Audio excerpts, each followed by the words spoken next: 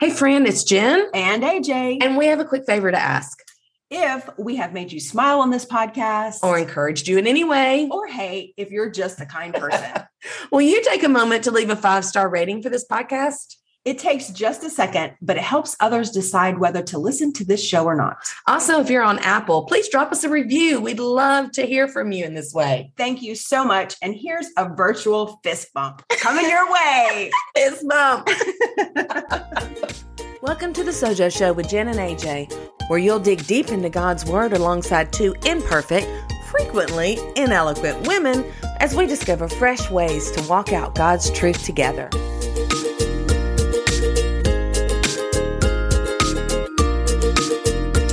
All right, welcome guys to the Sojo Show. We have another really special treat for you guys today. Obviously, I'm Jen and I am AJ-less at the moment, but instead of AJ, we have another really cool preach and a really sweet friend of mine who is joining us.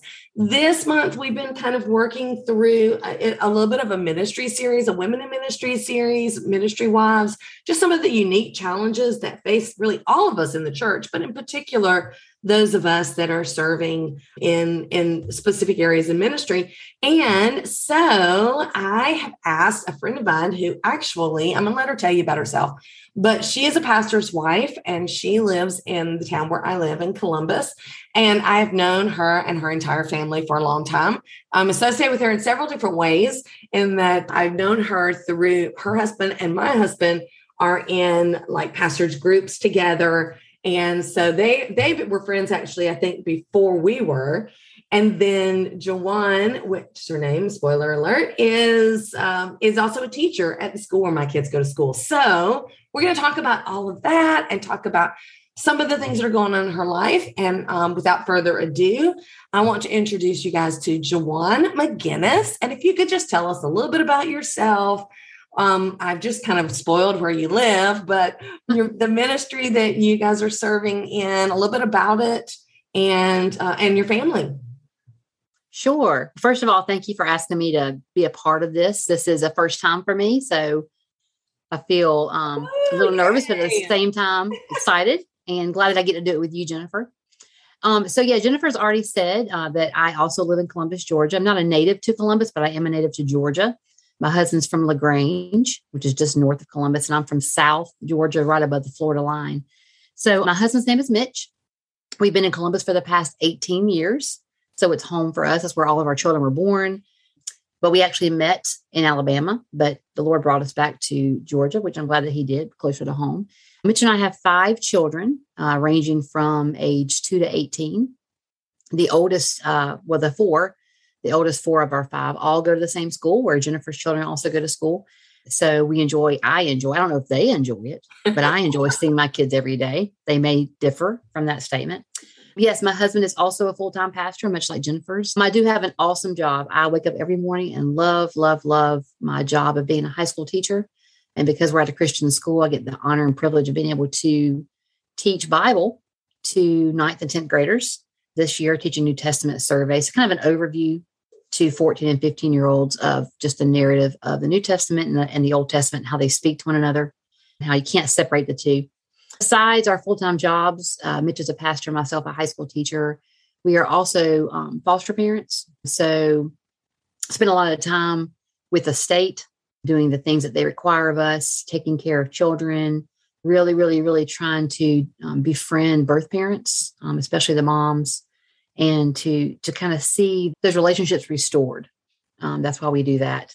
So yeah, that's kind of us in a nutshell. I mean, really, I think Paul Tripp talks a lot about the mundane of life. And that really speaks to me because so often our lives are the same thing day in and day out. Like this is what Monday through Friday looks like from start to finish. And it's the same thing. It's go to work, it's pick up kids, it's go to soccer practice, it's make appointments or whatever it is, come home and do dinner, bath time, bedtime, and then you go to sleep and then start all over again. And, one thing that I really feel like I've learned a lot in that process of motherhood and just being a wife is that God is still the God of our mundane. And it's a joy to be there. So that's our mundane. That's our beautiful mundane, rather, to speak. And we love it. That's who we are. Yeah, that's awesome. Well, what struck me when you were commenting on all these different kinds of things is I really asked you to come on here because of the full-time ministry component of pastoring a church and becoming alongside your husband for that. But as you were talking, it just really struck me that you're teaching in the school where you are, especially in particular when you're teaching Bible, but just in general. And I think this goes for all Christian teachers, all teachers who are believers, whether you're in a Christian school or not. That is in and of itself a really important ministry. And so I kind of consider that like you're in the ministry at school. And then, of course, your entire family really is coming together alongside these other beautiful children and families through the foster care system. So really and truly, there are a lot of different arms to ministry, a lot of different aspects to ministry, other than my husband would call them professional Christians, the ones that are in, full-time vocational ministry. There are so many different aspects to ministry. And I think that if you're listening to me today, you probably can put yourself in one of these categories where, and whether you consider it ministry or not, more than likely you are finding a way to minister to someone else. And what a blessing. What a blessing. So in all those things that you do, I'm going to ask you an impossible question. All right. Okay. Hit me. Okay. I know that we talk a lot in this day and age about balance, right? And how to balance all the things. I don't know if that really is possible. But if I were to say, I guess a better word would be, how do you deal with the going of all different directions with the job and the church and, the kids and the wife gig and all the things? What ways have you kind of come up with to put them all in their proper place, right? In their priority that they need to be in, and continue also in staying faithful to your walk with God? Yeah. So what I really appreciate is practicality. Where does the rubber meet the road? What's the 1, 2, 3, the ABC? Like, speaking in large generalities doesn't really speak to my heart. I want to know, where the rubber meets the road. So I'm going to tell you in regards to, a few aspects of my life, and keep it brief, what I do to keep that balance. Although, like you said, I'm not really sure there is such a thing as balance, but the best that we can, right? We can do the best that we can. So for those moms who are working, which I did not work for 6 years, I stayed home with my children, but then I went back to the classroom. So that's where I am now. And like I said, I have children between the ages of 2 and 18. So they're in different walks of life. One's graduating from high school, about to go to college, and I've got one that's still in daycare. So when it comes to my job, how do I balance my job? Fortunately, I get to wake up every morning and go to a job that I love, which makes it, easier to get up and want to get up and moving and to go to that. I look forward to it every day. But I want to say that some of the best advice I was given by other Christian women was, when work is over, work is over. Like when the clock dings and it is time, you are allowed to leave, I leave. And that hasn't always been the case. It used to be that I would stay really late. I would stay as long as I possibly could, as long as I had that after school care that the school provided for me. I would stay until 6 p.m. But I think just as we grow in our faith and as we mature, that, the Lord teaches us things along the way, that this year is the first year I've started doing that. When I'm allowed to leave at that 3:30 or 3:45 time, I'm gone. In regards to family, I think one thing that kind of helps is that my husband and I usually are always on the same page. That's not my doing. That's the Holy Spirit's doing. But we operate, pretty much the same, think the same. So all 7 of us do everything together as best we can. Now, like I said, I have teenagers who are driving. We're not always together. Finding time around that dinner table is much more rare today as it used to be, because I have kids that have, full part-time jobs, or doing things with their friends or whatever, which are good, healthy things. And I want to encourage those things, but we try to do as much as possible together. So that means I love a routine and I love a schedule, but I got to die to that routine and schedule when it comes to, am I going to keep the baby up late to go to my teenager soccer game? Yes, I am. Because to me, that is going to teach him that this other child that I have is also important. The child can sleep on my chest. The child can sleep anywhere. I can hold him or her. But creating balance means that I've got to adapt to the schedule, I've got to adapt to the routine sometimes and do what's best in that moment. Just to be gracious and patient with each other and to figure out what's the best thing for this moment. And sometimes it's just being together, showing up at 5 a.m. for a cross-country meet or coming home at midnight from a soccer game from Atlanta. That just might be what's best for us. If that means balance, I don't really know if balance is the best way to put that, but it keeps me sane. It keeps us in a cohesive like-mindedness, if that's, the phrase that might best be from that. I think what I can't stress enough is how much I remind myself as I'm walking through motherhood, through being a spouse, through being a foster parent with the state, through being a teacher to my students, through being friends with my friends, through being a pastor's wife. What have I been saved from? What am I capable of? The very worst. What am I saved from? Doom and wrath and hell. And that might sound really harsh, but if that's my mentality as I walk through life, then how can I not be grateful for every moment? So that's the balance. The balance comes when I sit back and go, wow, look what I've been saved from and what I've been given instead, what I don't deserve. So realizing these truths minute by minute, that he's renewing me day by day, really can create a sense of humility. When I look to Jesus, he creates my balance. He is who gives me the life that I can be able to stay out late or go home, go out early for a meet or hold my child and forget the dishes. No matter how much the trouble might be from my screaming toddler or a lack of patience with my teenagers or frustration with my spouse, I know that I've been given much and the Lord will be faithful. So, yeah. Look into Jesus. Yeah, I think that's a common thread through a lot of when we've talked to is that when we remember the grace that's been given to us, we remember basically the good news of the gospel and what we have been saved from, it informs everything else that we do. Yes, that's a good way to put it. It informs. Mm-hmm. Mm-hmm.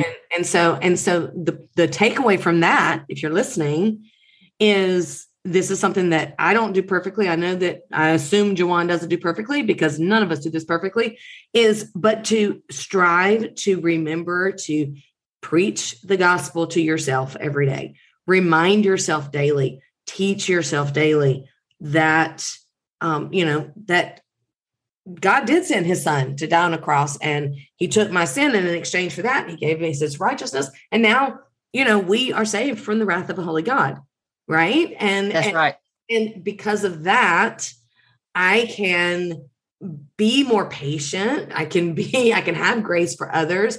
I can know that the season that I'm in may be a little more challenging, but that it's been given to me by God for a purpose, and that's for his glory and my good. So I love that.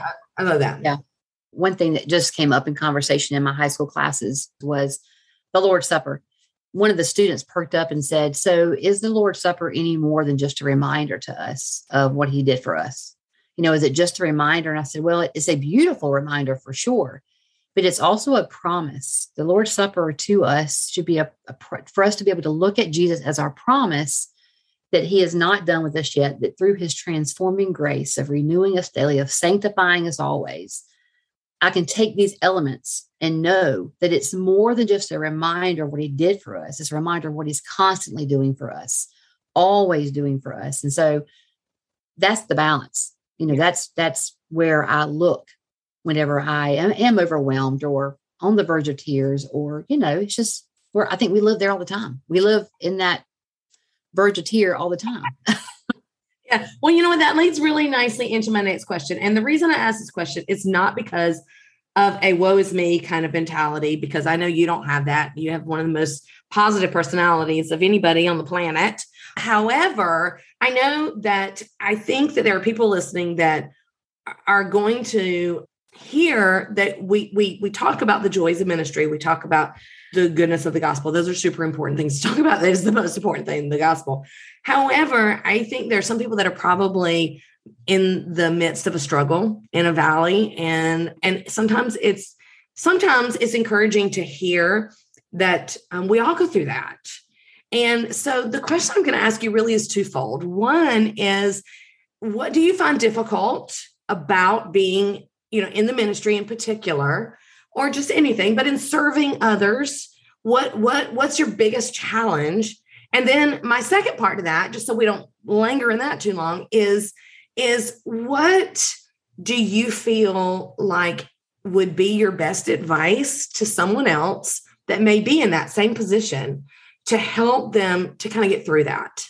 And so really it's twofold. It's what have you found either in the past or currently, and how are you handling? How is God helping you to get through that? Yeah. I don't know that there's any one thing. I would say that looking back at the past 18 years of, full-time church ministry, in that regard, or even teaching, I think my biggest struggle is selfishness. What's my God? My God is comfort and convenience and peace. That's my God. And so when, although I want to serve and although I want to be in people's lives, it's often with selfish ambitions. And, selfishness can also mean jealousy. You've impeded on my time, or you've created an environment that is not what I want it to look like. And so that's might be where I struggle with looking and comparing and feeling like it's just self-righteousness is what it is. It's self-righteousness of thinking that I can do it better. You're not doing it the right way, pointing fingers instead of sitting back and realizing that this is the element that God has given to that person or to me, right? And to be thankful that the Holy Spirit is whispering conviction, gnawing away at my soul and making me feel uncomfortable and exposing my sin. So yeah, I think, my time, my comfort, my convenience, my peace, those would be my gods. And that saturates every season of life. When my kids were little, whether my time was strapped in an afternoon, I had to go to a meeting at work, whether it be even now when my teenagers are here and there and I don't ever get to see them very often, or whether it be I don't receive back what I want from somebody, whether it be a hug from a child or words of affirmation or thank you from somebody at work, that my true joy and my confirmation in who I am truly just comes from Jesus. And if this is a task he's put before me in that moment, then it's worth giving of my time. It's worth giving of my convenience or for my comfort. So yeah, what do I struggle with? Selfishness. Okay. Yes. Well, as you're answering that, it reminded me so much of what we all struggle with in this, and that's idolatry, right? And that our time becomes our idol. We have so many different idols that we put before God on a regular basis. I mean, we obviously, I'm not talking about we're not in a position where we probably are, bowing down to the golden calf, but wasn't it John Calvin that said our heart is an idol factory? Yes. Yeah. And that it resonated with me when you were saying that, because I struggle with that as well. I think we all do. And it's like what I want to do kind of becomes my idol a little bit. And what I have to realize is I have to set that aside and look to what God wants me to be doing in that moment. Yeah. So that leads me to your second part of that question, the twofold part of what's my best advice. Yeah. So my best advice to myself, to remind myself of this, is that, when I'm in the midst of that struggle, which is often of selfishness or comparison or jealousy or thinking that I can do it better, or my comfort's been, tousled around and it's not where I want it to be. I remember, a certain situation that happened at my church where I was at work, teaching students, teaching teenagers, and on our women's thread that we have, the ones who are staying at home, whether they're raising children or just don't work for whatever reason, we're getting together to have an impromptu, like spur of the moment kind of luncheon at the church. Bring your own meal, bring your kids, put them on the playground, and we're gonna tackle this task, whatever that might be, whether it be cleaning out the cabinets or cleaning the kitchen or whatever. And I remember thinking vividly how grateful I was that they were doing this and it didn't involve me. No, not that I didn't not want to be there, but that they didn't have to ask my permission. Because I'm the pastor's wife, right? They didn't have to involve me or make me a part of it, but yet they were joining together as the body of Christ to do something, and that I didn't have to be a part of it. And for the first time, I thought to myself, wow, I'm so thankful that I don't have to be a part of this to still feel like I'm part of the body. Like, look at the body of Christ functioning and how little importance I am to that. Like, I am important to the body of Christ. That's not stripping any significance from me. What I'm saying is that they all gathered together. They put this task in front of them to get done. They knew I was at work. I couldn't be a part of it. It was just, hey, let's go get this done. And I really, for the first time, the Holy Spirit pinged my heart and said, look at the body of Christ in action at your church. And you don't have to be a part of it. And things are still getting done without the pastor's wife. And I thought, I love that. I love that. So my best advice is to see what's going on outside of you. Sure, offer your help, be a part of it, delegate, but be thankful for the things that are going on that don't involve you, because they are advancing the kingdom, and you don't have to be a part of it all the time. That's just what God's taught me. Yeah. Okay. So what I'm kind of hearing you say is that putting who we are and what we do in perspective in our kingdom work, and knowing that what we're doing is super important, but that there are others who are also using their gifts in the same way or different ways. And for that, we should rejoice. That's right. That's right. Yeah, exactly. And that's something that might be a little bit unique to certain personalities or to people in leadership positions that maybe struggle with that. But I think that's something that we need to be reminded of. And we planted our church. And so we started 17 years ago with Brad and I did everything. And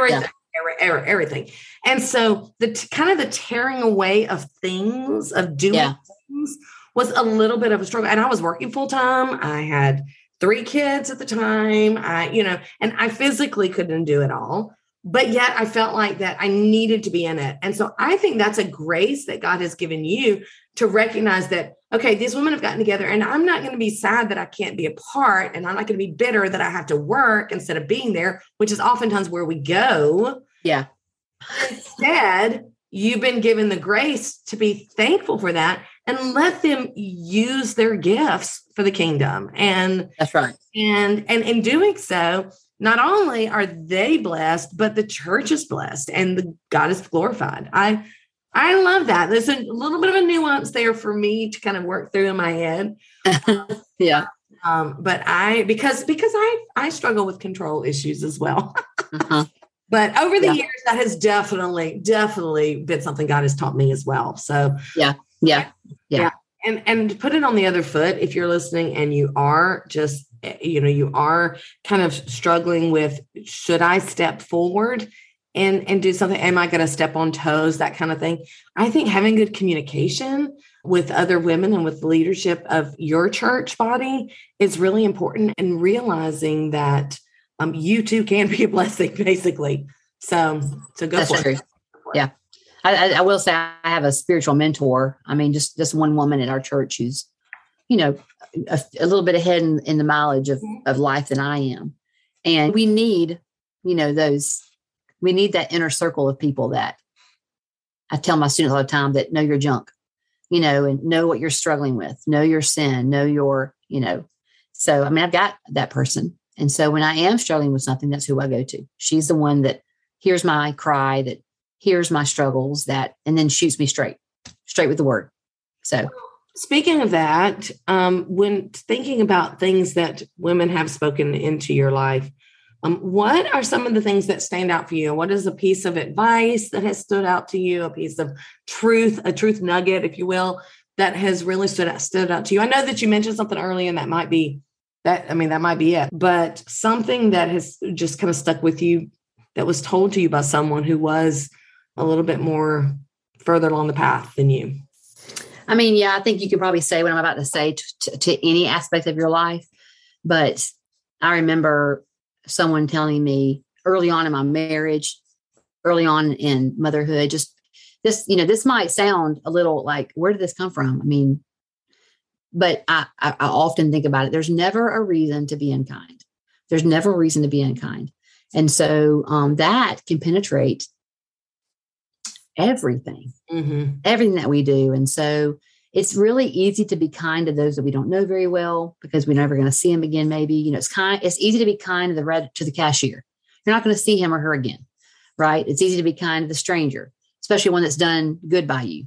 But, it's oftentimes, who are we? This is kind of vulnerable, but who are we the meanest to? We're the meanest to the ones we love the most because we know that they're going to love us regardless. They're not going anywhere. There's just never a reason to be unkind, not to my children, not to my husband, not to my students, not to, other church members, not to my friends. There's just never a reason to be unkind. And why? It begs the question, why? And so that goes back to your very first question at the beginning of this, is just that when you know what you've been saved from and what you're capable of, and, when you know where your significance is found, right, and what you deserve, then, although it still goes against our nature, thank goodness for the Holy Spirit who can give us a spirit of kindness and of goodness and of, all those other fruits. Right. So yeah, I mean, that's really stuck with me, especially I'm in the heat of the moment with my child and I want to scream. And, even with my toddler who's yelling in the back seat and I can't understand what he wants, or with my 18-year-old who needs me for the third time. And I'm like, you're almost an adult now, so it's in every moment. Well, when you mentioned that kindness and you were talking about the fruit of the Spirit, I'm glad that you mentioned that because that's what immediately came to my mind was that kindness is, of course, one of the fruit of the Spirit. And actually, that's the Bible study that we're currently writing is on the fruit of the Spirit. And what I learned later in life than what I'd like to admit was how I cannot do that on my own. Yes. Because I spent a good bit of my Christian life with the theology that I had to, I need to be kind. I need to be good. I need to be, self-control is an issue. I need to, all these things. I got to do better. I got to do better. I got to do better. And when finally something clicked, the Holy Spirit allowed it to click to realize that, it's not my fruit. It's the fruit of the Spirit. It's His fruit. And what I have to do is abide in Him in order to gain those fruits. So when you're talking about kindness, I mean, what does that mean? It doesn't mean every day, working. It means working to abide in Him, to be more like Him, and that's just easy steps, right, Jawan? That's just picking up your Bible. That's spending time in prayer. That's spending time in the spiritual disciplines that are disciplines, and they do take a little bit of effort to make that happen. And when you do that, then those fruit will grow, including that kindness. And so I love the correlation, how that kind of circles right back around to what's important, and that's the gospel. Yeah. And then hearing you say that makes me think about some other great advice that my husband gave me, that the wisdom that he spoke to me, as children came along and I went back to work full time, and just the schedule got hectic, and, dinner looked different and schedules looked different, really struggling with that time alone with God, like just craving it and wanting it and desiring it. But it looked different in my 30s than it did when I was in my 20s. And it looks different now in my 40s than it did when I was 30. But isn't that just life anyway? I mean, we grow, we age, things are different. But some of the best wisdom that Mitch gave to me was that my time with God doesn't have to look the same from season to season. Mm-hmm. It's not going to look the same from season to season. It shouldn't look the same. I mean, He's the same. That's the beautiful thing about it. He is steadfast. He never changes. But, because of the sin in my own heart, or just what life throws at me, or what I have chosen to step into, my life looked different day to day. So therefore my time management looks different. The needs of my children or family or students looks different. So my time with Him doesn't have to be structured. Having a structure, having a plan is not a bad thing. It's good. But to know that you've got to, like I said earlier with the routine, you're going to have to die to that sometimes. It might be that the only time that I have alone with God, intentional time alone with God, might be when I'm in the shower, when I'm in the car by myself, which is rare, but it does happen from time to time. That might be the only time that I have with God alone, without anything else, interfering in my mental space. So yeah, I mean, I would say extend some grace to yourself. Yeah. I mean, seasons change, and so does time with God. Yeah. I always say that quiet time is not always quiet. Amen. That is true. But that is okay. All right. Well, Jawan, you've been a real encouragement, and you've got my brain thinking about a lot of things and some practical things that we can do to encourage our spouses if we're married, encourage those that we're ministering to, our children if we're moms, our own souls. As we get ready to wrap up, is there anything specific that you've given so many nuggets, you've given so many little encouragements and inspirations to the women listening. But is there anything else that you wanted to maybe share, to encourage for women who are in different seasons, but they're similarly kind of walking along this path and trying to serve others the best they can?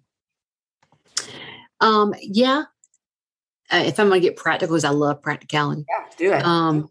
I really feel like for me that I've got to carve out and be intentional to carve out a walk every day. Now, I know that's not the solution for everybody, but for me, it is to get outside and to be in awe of God's creation and to be able to listen to music or a podcast, your podcast, and to just be outside, whether I'm listening to Christian music or to country music or whatever, just to be and take a walk. And there's so many benefits from that as well as, but most of all, it's just time for me to be in my own space. Something else is if you are a pastor's wife, or if you're, someone who serves alongside your husband, or if you're just, there all the time serving in some capacity, I would just say that for me personally, a lot of times it means that I'm at home at night doing, the mother things without my husband. I know you might have had that time too, where I'm bathing the children alone. I am feeding them dinner by myself and trying to cook it and serve it, and then bathe them alone, and then read the books and tuck them in at night by myself. And so after that hour and a half, 2 hour time period, I'm exhausted. And that happens at least twice a week, which may not sound like a whole lot, but then on Sunday mornings, I'm by myself in the audience. I'm alone because my husband's at the podium preaching. And so I've got these gaggle of children, with me. And of course, they're older now, but at one time, I had little stair steps right there with me. So I was parenting by myself, in that 45 minute to an hour time frame. But just to look back and even now be thankful that, the Lord is He's using me. It's not my doing, but it's my job to give this to God, because He is forming them in His image, not my image. He is forming me in His image, not Jawan's image. Yeah. So that's truth for every, walk of life, everything that you do, that's truth right there. So that's my little nugget I'll leave you with, is that He is faithful to form us into His image, not our own image. And thank goodness for that, because my image is corrupt. Yeah. Yeah. That's really good. It's a good reminder. And I think that's a good place for us to end off, although I would love to chat with you longer. If you're listening and someone who might be encouraged by this conversation, someone who's walking along in any of these capacities, just send them a link to the podcast. Let them know, and reach out to Jawan. Just put in the comments of the podcast even, because I know that we are in different places in life, but we are all doing the same kingdom work if we are living for God, and we're doing it all for His glory. So I love that. Thank you so much for coming on, Jawan. I really appreciate you, and I love you, adore you, and am blessed by not just your ministry and your family, but just your heart for the gospel. So thank you for having me. I enjoyed it.